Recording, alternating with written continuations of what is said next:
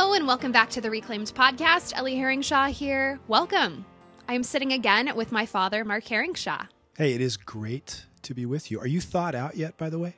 Thawed out?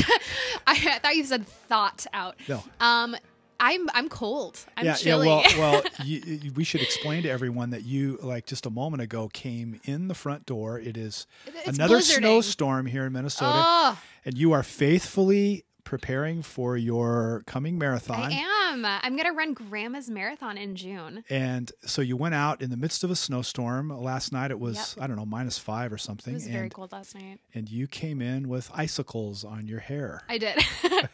I did. You know, I didn't run yesterday, but I was out kind of exploring. I was doing some exploring yesterday, and I was thinking, you know, I don't want to be a victim of the cold. I don't want to be a victim of the weather. I say this all the time. We can't control what happens to us, but we can control our reaction to it. And I just want to be, I don't know, I'll just go in. Which is actually a beautiful segue to what we're going to talk about today. Yes, which is not about the weather, and it's not about running. But it is about perspective. Yes. And how we see the circumstances around us. Yeah.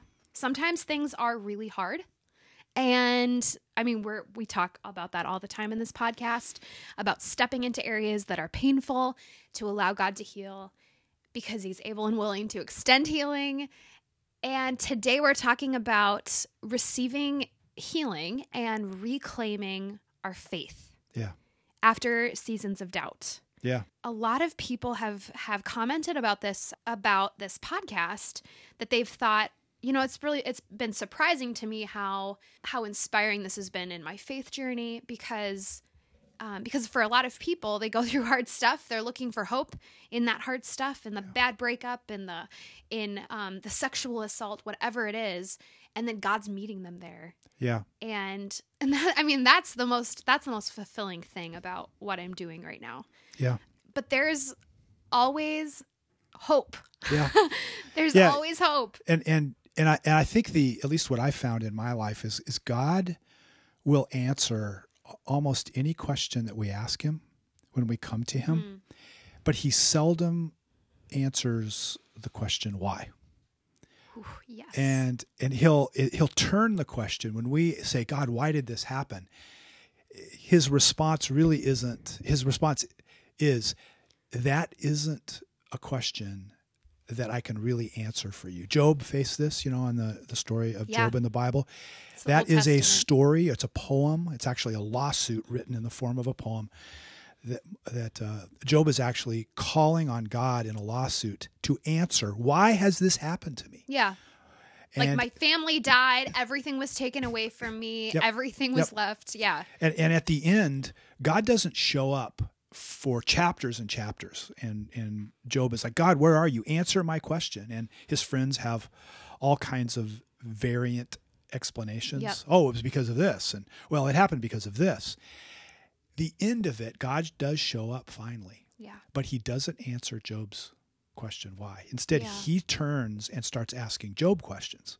Hey, Job, where were you when I created? And then he goes through this beautiful, actually very scientific explanation of creation. It's beautiful. There's scientists that have compared what you have there to what we now know in astrophysics. Really cool. It's really beautiful. At the end, though, he doesn't answer the question, why? Why did you suffer? Yep. Instead, he says, Job, do you really have time? And are you smart enough for me to answer that question? No, you're not. Yeah. You couldn't handle the answer why. What I will tell you is that I'm good. Ooh, that's really good. Because when we go through hard stuff, when we face hardships and divorce and betrayal, whatever it is, when we go through that stuff, we often ask that question, God, why did this happen? Right. Why did you allow this to happen?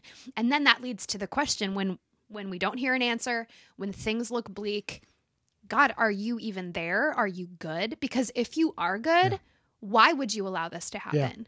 Yeah. And I think many people go to an agnostic or atheistic position. I don't know if God exists, or I don't think he exists, when actually what they would say under the surface is, I don't think you're good. It's not really a question of is God there? It's pretty hard to honestly look at the incredible intricacy of creation and a little baby learning to smile and the beauty of horses and spring and all this to say, wow, God is a genius. God is incredibly intricate. But when it comes to my life, I don't know if he's reliable. I don't know if he is there to protect me from pain and evil. And so the question that comes out, many people that I've talked with, their objections come out as intellectual arguments against God's existence, etc., when actually underneath is a disappointment with God. Yep. That is an emotional wounding, a relational wounding, where they've come to project, I don't think God was reliable. I trusted in you and you didn't stop this from happening. Yep. Or I thought I heard from you. Stepped out on this and it didn't happen. I thought I heard from you, right? And I got hurt. Yep. And where were you when I got hurt? And that's a really hard thing to wrestle with. And a lot of people come out on the other side and just say, okay, well, I'm done. Yeah. And even if that's just for a season, going off and trying something else, that's a real reality. And it's something that a lot of people go through. Yeah. Yeah. I was sharing with you before we started here. I think I've probably had two major crises of faith in my life, and both of them stemmed out of that experience of God's reliability. Yeah. I thought they were something else. Yeah. But when I kind of combed it away and dug up to what the root was, it was actually a disappointment in God. And the answer to that, the Bible is filled with examples of people who have their perspectives corrected by an encounter with God.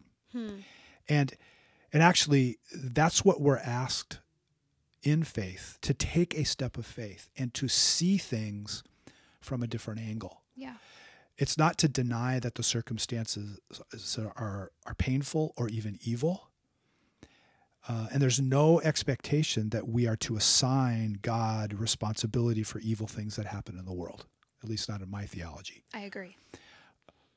But the perspective that we can have in the midst of those things, what we're asked to do is to believe first and foremost in God's goodness, that whatever happens, and Paul says this in Romans, God works all things together for good to those who love him and are called according to his purpose. Very carefully, we have to see what he says there. He does not say, all things are good for those who love him and are called according to his purpose. Right. It says God works whatever happens, even the evil, terrible, broken disappointments that invade us and crush our lives. We live in a world where there are free wills. Yep. Free wills of other people, free wills of spiritual beings that are out to destroy us. And in the midst of all that, God has turned those free wills loose to a certain extent. What he tells us is, will you believe I am good enough and I'm strong enough to turn whatever into a beautiful new first best for you? Yeah, that's it. That's everything. In the Psalms, the psalmist says, one thing God has spoken and two things have I heard. So that is, there's one thing about God. I hear it as two things. It's really one, that you, O Lord, are strong and you, O Lord, are loving. He's both all powerful and all good. Wow. Faith is the choice to believe that, irrespective of our experiences. Yep. Yeah, but we don't always step in and believe our faith. We don't always live into it. Right. And that's the story of the prodigal son, for example. Yep. That's a beautiful parable, very well known, which is the story of the son that decides, okay, I'm done with my father. I'm going to go and I'm going to take my inheritance and I'm going to go spend it, and I'm going to live the way that I want to live. And he does, and he squanders all of his money. He's at his lowest point, just in a pigsty, eating the pig food, which at that time, the Jews, that was like, that was the worst. That's as low as you could go. And then he thinks, okay, well, even my father's servants eat better than this. Even my father's, the people that serve him are better off. I can just go and I'll just get a job. Right. My dad will employ me. Yep. I'll be a slave there. And he goes back, and his father sees him and runs after him and embraces him. And then doesn't just bring him back to be a servant, but he calls him a son again. Yeah, isn't that amazing? And he slaughters the best food for him, and he just embraces him. And of course, I mean, that is a beautiful story, and it's very well known for obvious reasons, because many people go through that experience of stepping away and saying, I want to do this on my own. Mm-hmm.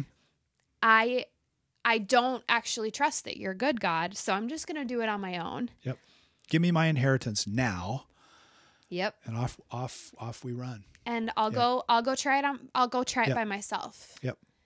And when we were talking about this, you had talked about a passage in Mark, right? Yeah.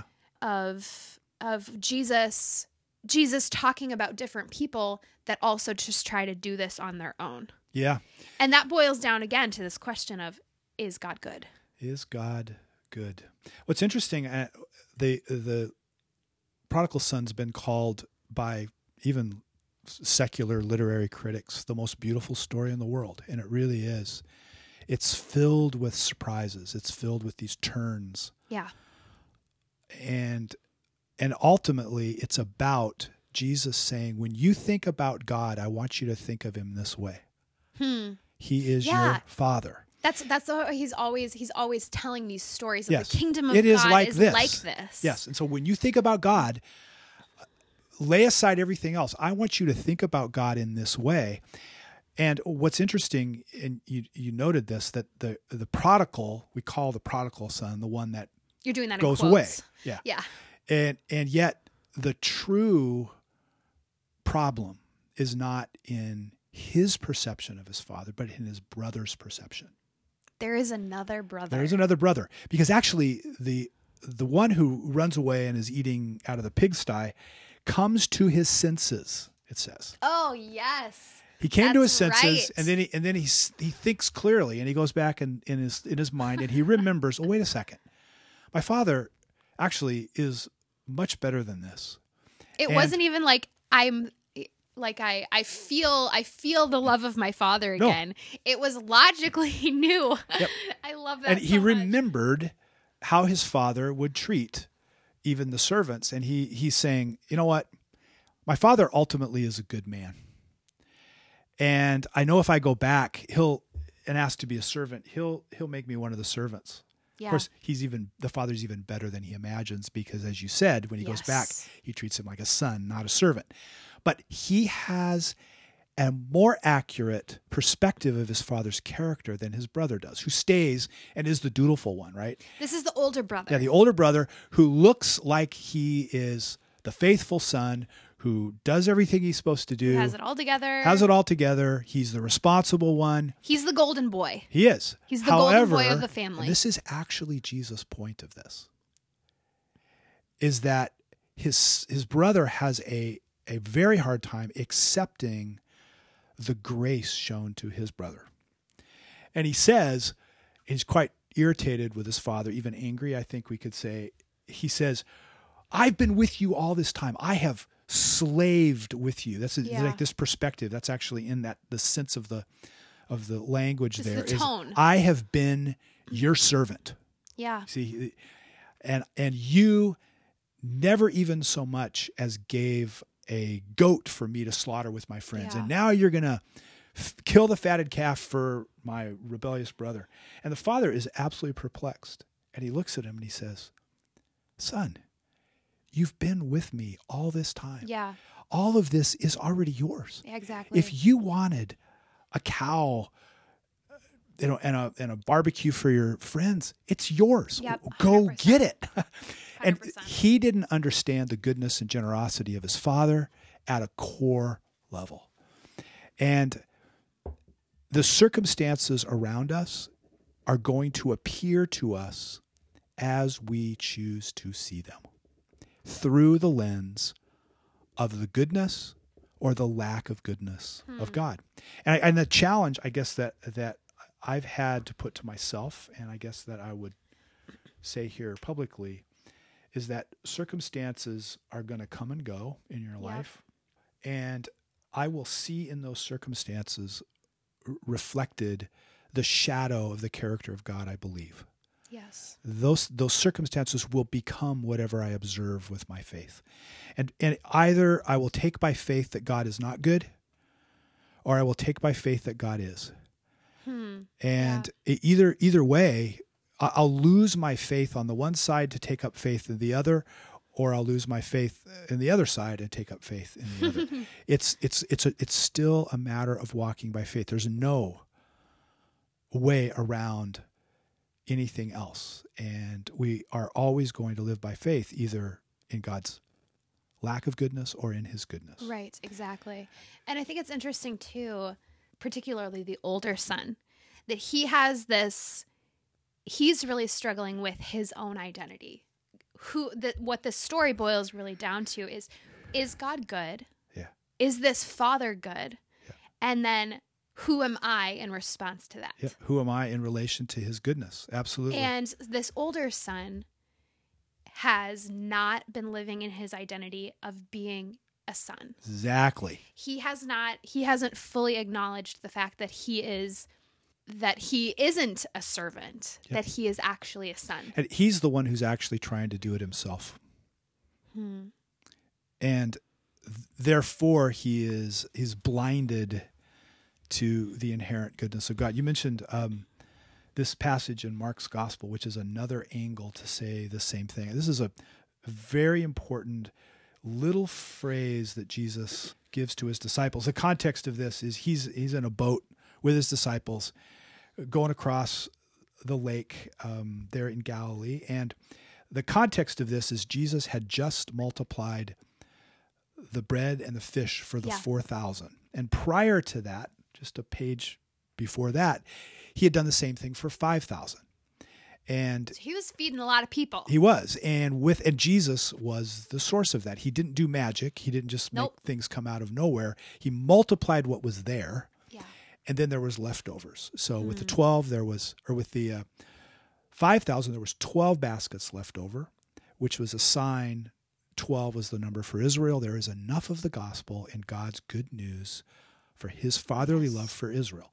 And then 7 baskets were left over with the 4,000 feeding, and 7 was the number of the Gentile nations, at least in the Jewish rendering. So that's Jesus really is rabbinically speaking in his actions. There's 7 baskets left over, enough for the rest of the world.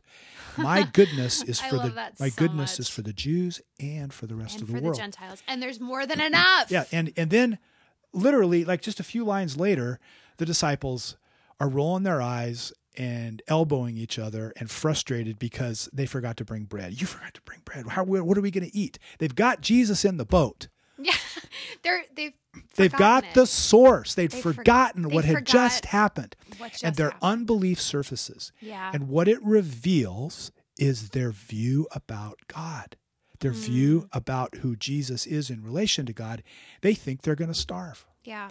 Covenant, which is this thread all the way through the Bible, is this promise of a stronger to a lower, that I will protect you and I will provide for you. And believing the covenant, that life is exchanged for life, is saying, I believe in the fundamental goodness of the stronger for me to provide and to protect.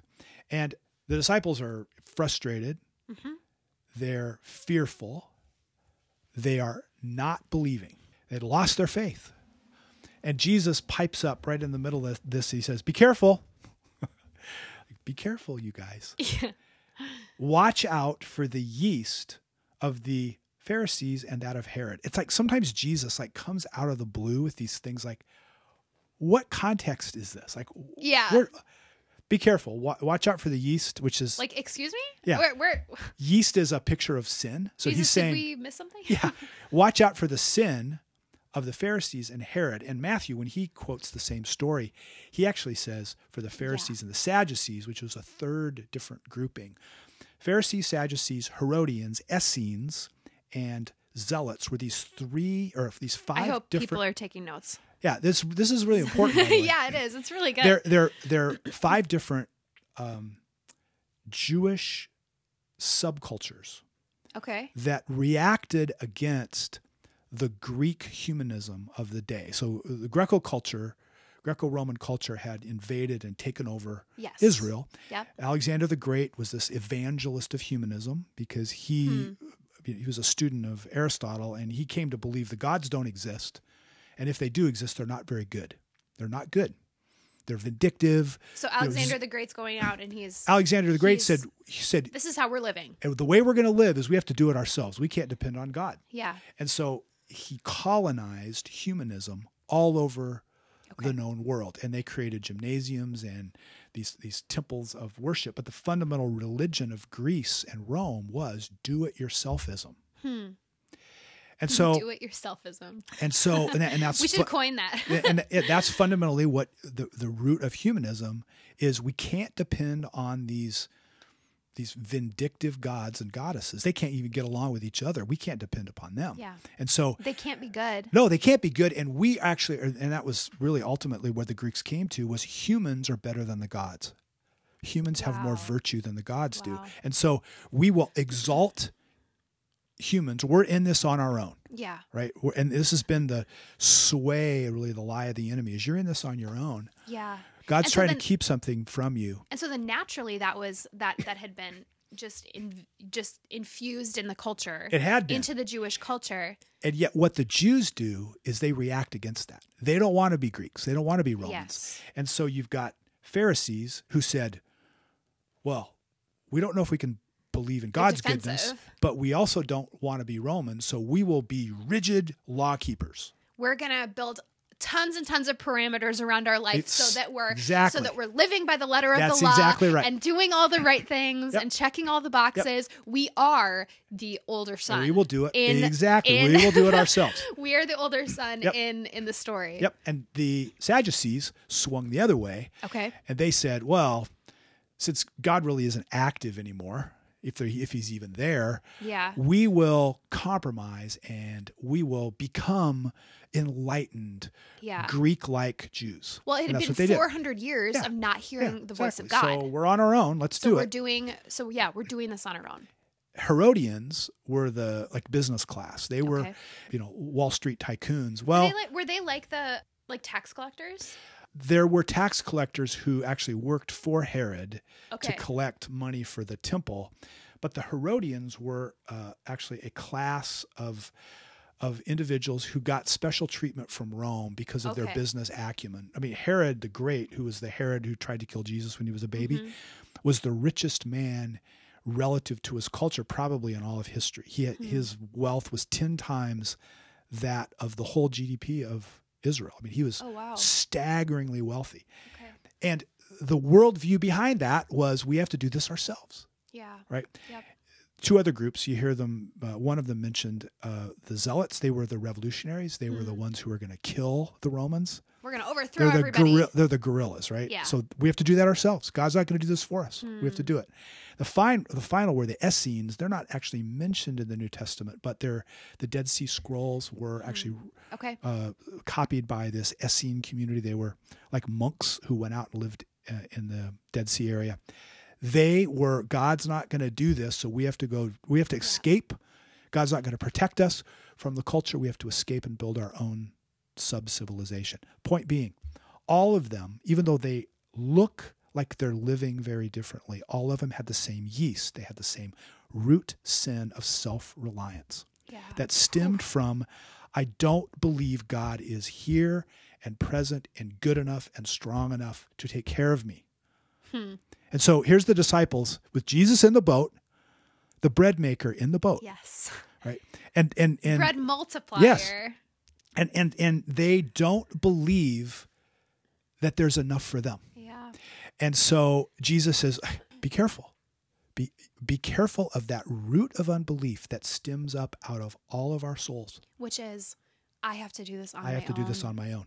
And it'll take different expressions. Different ones of us listening to this are going to live self-reliance out in one way and we look at somebody else and it looks like a completely different way. But the root human folly is not believing God is good enough and strong enough to care for us and to protect us and provide for us. And so we believe a worldview that says, I have to do this on my own. We choose unbelief. Yeah. Wow. And the challenge today is we can choose to remember, look back through our history and see times God protected us, times God provided for us. And I'm going to choose to see that as a reflection of God, not my pain. My pain doesn't define God. Yep. What defines God is the fact that I'm still here in spite of my pain. Yes. Wow. Yeah. That's God's goodness. That's absolutely And so if I it. choose to, Jesus says, be careful how you see things. Yeah. And Jesus isn't condemning them. It's a reality. Every one of us are going to find that weed growing back in our garden of our soul. Unbelief's going to pop up. Yeah. We're all going to have crises of faith. The challenge really in Jesus' words to each of us today are be careful. Be careful about that. Yep. See the world from the perspective of God's goodness. Yeah. And I guess the challenge that I would have to all of us is to audit our lives through a lens of the faithfulness of God. We can audit our lives through our pain, looking for God's absence, or we can look at our pain for God's presence in the midst of it. He didn't do the pain. He didn't cause the betrayal. He didn't bring the sickness. None of that is his origin, and its origin isn't in him. But we can look at that circumstance, if we choose, looking for his faithfulness and his goodness, and it is there. Yep. His goodness is there to see. That's 100% it. And those people that are listening to this that are thinking, I don't know the goodness of God. I haven't heard his voice. I don't even know if he's there. How am I supposed to do this? How am I supposed to walk through this? I'll just give up. Yep. Or throw in the towel. Or if they continue to struggle, trying to make it work, make it happen. What do we say to those people? Yes. Yeah, what do we say to those people? God is not afraid of our view of reality. Yeah. But he will likely challenge our view, and he'll challenge us to look at things from a different perspective. He will not be angry with your unbelief, but he won't leave you there. And there'll come a time when he will ask the courage, will you let me show you something else? Will you let me show you the truth behind the facts? And one of the most important words in the Bible is the word remember. So we're to look forward in faith to the future. Yep. Right, and hope for what's coming, faith that God's with us here, but remembering, it's all rooted in how we remember. What do we think about the past? And the book of Deuteronomy is woven around the word remember. God says, remember and don't forget. Remember when you get into the land and you're fighting your enemies and things are good or things are bad, remember how I was faithful. How I was faithful. Do this, Jesus says in communion, in remembrance of me. Remembering is the key to faith, actually. Yeah. And so what do we say to people who are struggling with doubt, who don't know that they can believe in God's fundamental goodness, is remember. I will often, for myself, because I'm not immune to struggling with faith and unbelief and doubt and questions. Same. But the antidote for that, the medicine that cures it, is remembering, is gratitude. Yes. For what God has done. This is even like in science, it's proven. Yes. Something called the heliocentric principle in psychology, positive psychology, which is a lot of the work that I do in my leadership, using positive psychology, positive leadership principles. The heliocentric principle says the plant by the window always grows toward the light. Yes. And we always move toward that which is inherently positive. And so that's really the fundamental principle here, Yep. that if we choose to remember and look for the goodness, and we're willing to actually see it, suddenly it's like it pops up all over. Yeah. It's I think I've said this before to your listeners, that if you look for red in the room, like just look around the room right now and just look for everything red.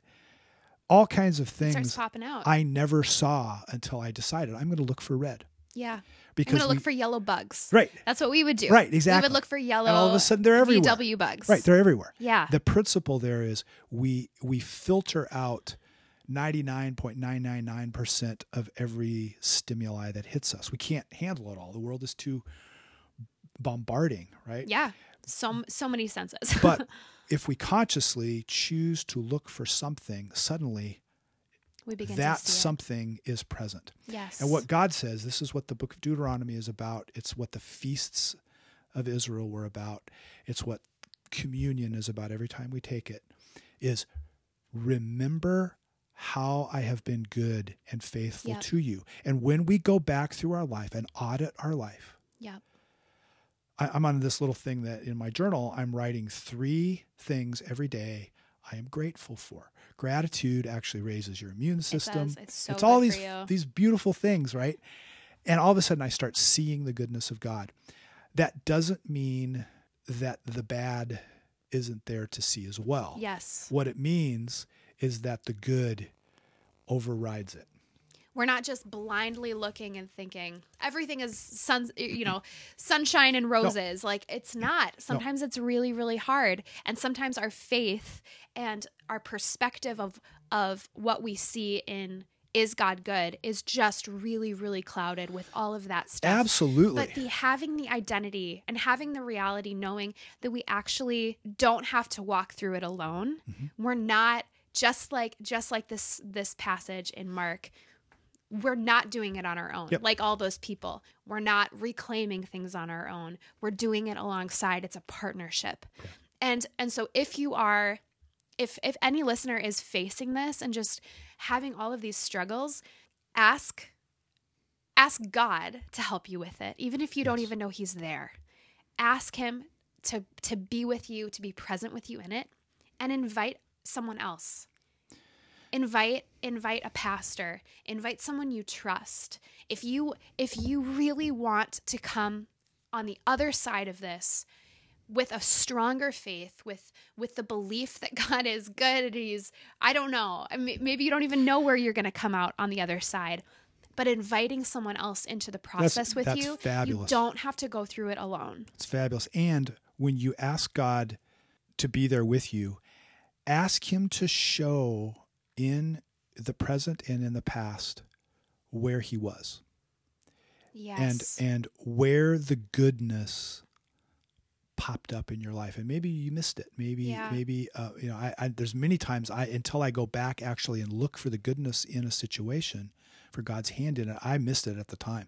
And maybe you won't hear that answer from God right now if you don't even know how to hear his voice. Yeah. I want to also believe that you're going to hear that from that friend. Yes. And actually that's a wonderful exercise, to sit down with someone and let them pull your story. Yeah. And tell your story. This is one thing you do in the reclaiming events. Yep.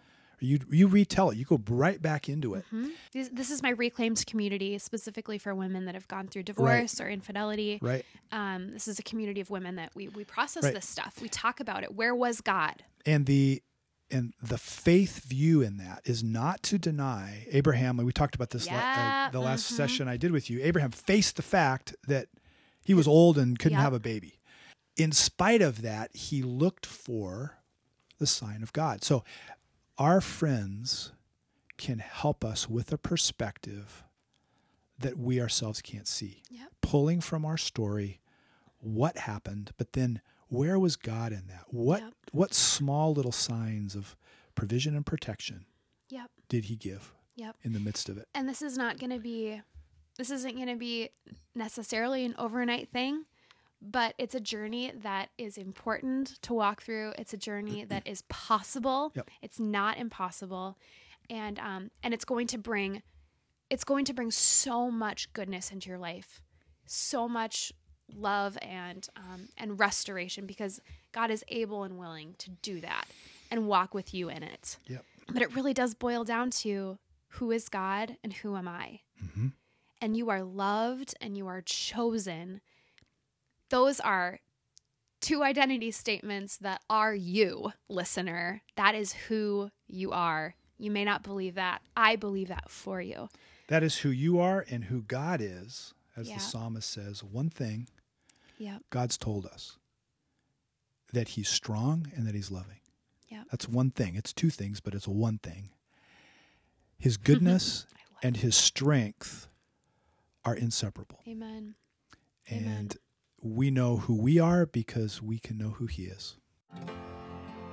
Thank you so much for listening to the Reclaimed podcast. If you like what you hear, please subscribe to the podcast and rate it on iTunes.